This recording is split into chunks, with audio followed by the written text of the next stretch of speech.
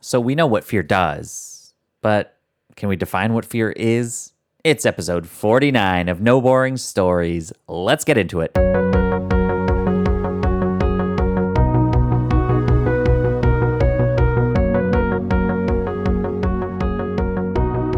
Welcome to the No Boring Stories podcast. You know that you can use storytelling to captivate your audience, clarify your message, and grow your business and impact like never before. And that's why I'm here. Each episode bringing you transformative stories, expert storytellers, and my signature storytelling tools, all to help you tell a better story. Because there's no such thing as boring stories, just boring storytellers. I'm your host, Alex Street, and one of the things I was terrified most of as a kid was running up the basement stairs. Are you with me there? There was like slats and like gaps in between the stairs, and so I'd turn off the light and then run as fast as I could upstairs.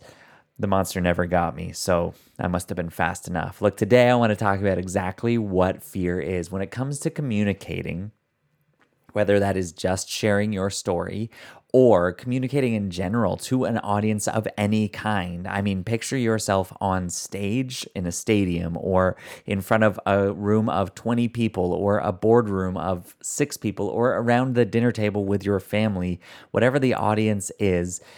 Then we could take it to a digital audience. You are online, you're trying to go live, create reels, tell your story, write something out. As we think about being in front of these people, there's something that holds us back. No matter how seasoned you are, no matter how much you've done it, if you're like me, there's still something that creeps up, that there's this voice that whispers to you. There is something trying to snap you back. Now, you want to talk more about that, go back to last episode 47, last week's episode, about what fear does. And I talk all about how fear snaps you back with a fun little story there. But today, let's talk about what fear is. And as we define these things, I want you to be aware that this is just the start of a conversation. I'm just going to lay it out here and make it clear, give you some definitions on what I've experienced in my own story and with all the speakers and communicators that I've worked with as they talk about what is holding them back, their fear, their stage fright, whatever they want to call it. It can really fall into one of these main 5 categories and usually bleeds somewhere between 2 or 3 of them. And so as I lay this out, this is just the start of a conversation, but it's something that I will go much, much deeper in with my new program launching February 22nd, 2022, the Fearless Speakers Academy group program. Now, I've talked about the membership on here a little bit, but this is bringing back an old classic because the membership, it no longer exists. We're doing a focused group program with a small group of people that is going to focus completely on identifying your fears and putting practices and accountability into place so that you take action on pushing through those fears and showing up with more confidence and clarity than ever. You want that confidence? Then you got to get into the Fearless Speakers Academy. Go to alexstreet.ca/fearless right now, and you can get in and get your spot now because they're going. But look, let's get into it. Here's what fear is. And I mean, you could talk about it, right? Somebody just says, I'm afraid of public speaking. I get nervous. My hands start shaking. Great.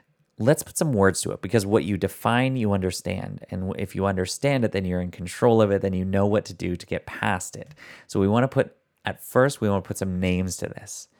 And I think that fear itself is something that's a little too deep to just dive right into. So I want to talk a little bit first about the symptoms of fear and then what each of those symptoms is attached to and what it's keeping you from. That's where we're going to go today. And we'll do it all in the next few minutes here. So let's talk about the symptom of feeling shy. Okay, so maybe you find yourself feeling shy. You just say, I'm just kind of a shy person. That's just who I am. Fine, sure. You've taken on that identity, go with it. But I don't think that you're just shy. I think there's a fear there. There's something deeper than that. So when you find yourself saying, I just feel shy, what happens is you start saying things like, well, I could never do that. Or like, why would anybody even want to hear from me? And you start to shrink back. You start to, you stay quiet. If you're shy, well, you're definitely not speaking up, right? And as you do that, what's keeping you from is it's keeping you from connecting with new people. And it's keeping you from connecting with new people because ultimately you have this fear that's driving you. And this fear is saying that you don't belong here. If you find yourself saying, I'm a shy person, it's probably because you have a fear that you don't belong in this space. And if you don't belong in this space, then nobody's going to accept you. I mean, there's all kinds of things on that we're going to get into deeper here. But when you're feeling shy, it's a fear that you don't belong. And that fear that you don't belong keeps you from connecting with people. And you try to build a business without connecting to people, it's going to be real tricky. So at least identify that. Maybe next week we'll talk about the fresh tricks that you can use to actually now move forward and get out of this jam, get out of this fear. But right now, I want you to identify that is what I'm doing. When I'm feeling shy and I say some things like, I could never do that, or why would anyone care what I have to say, or I don't know, not me. It's actually a fear that you don't belong here. So you want to connect with people? You got to get past that fear. But first, let's identify it. So if that's you, I'd love to know it. Shoot me a DM and say, thank you, Alex. You identified my fear. It's the fear of not belonging that's keeping me from speaking. But maybe it's not that. Maybe it's a bit of a deeper fear. It's a fear based around your story. And I would say that this shows up in the feeling of shame.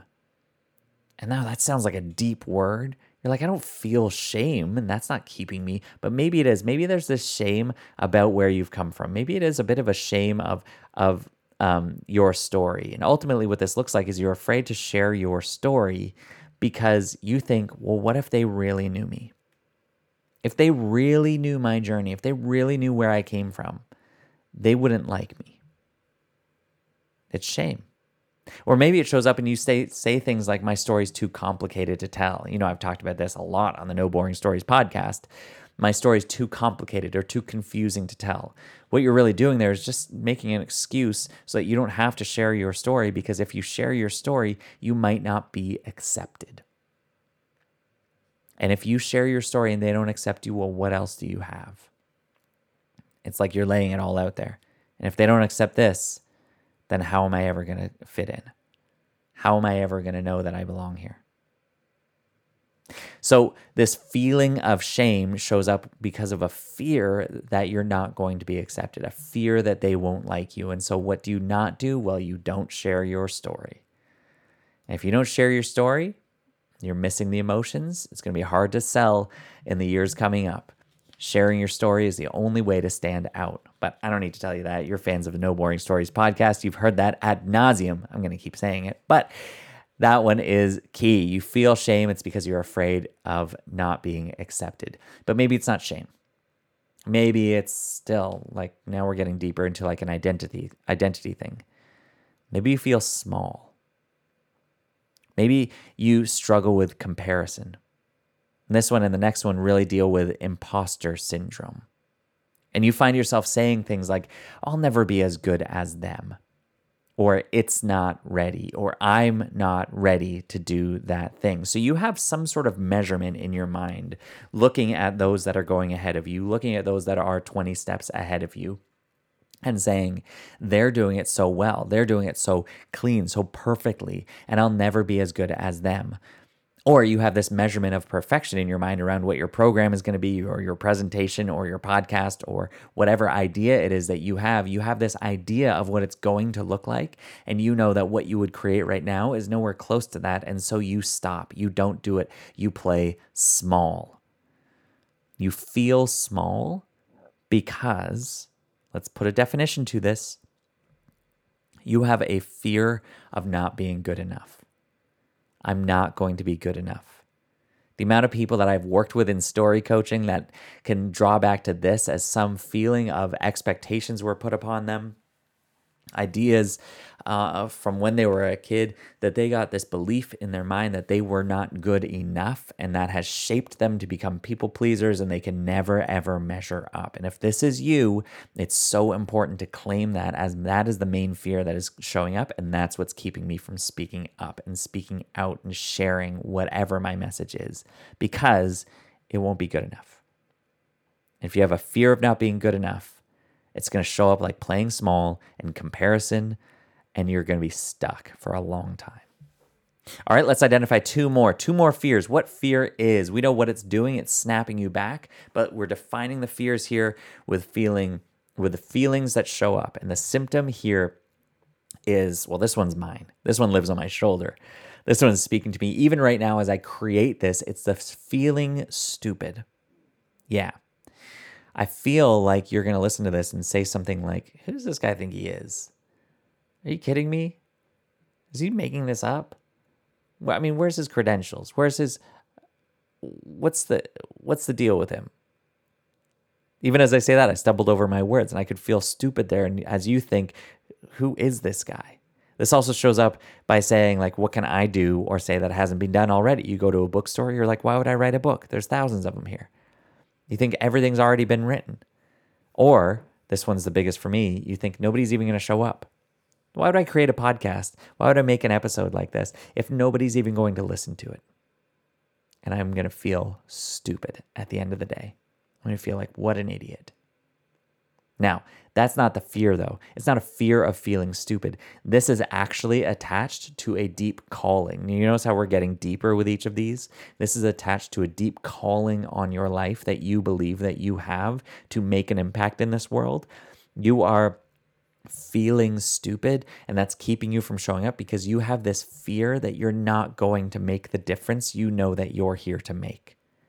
You have an idea of what you're here to do. And if you show up and you speak, you share a message, and then nobody shows up, or people say that you, like, who does this guy think he is? Or who does she think she is?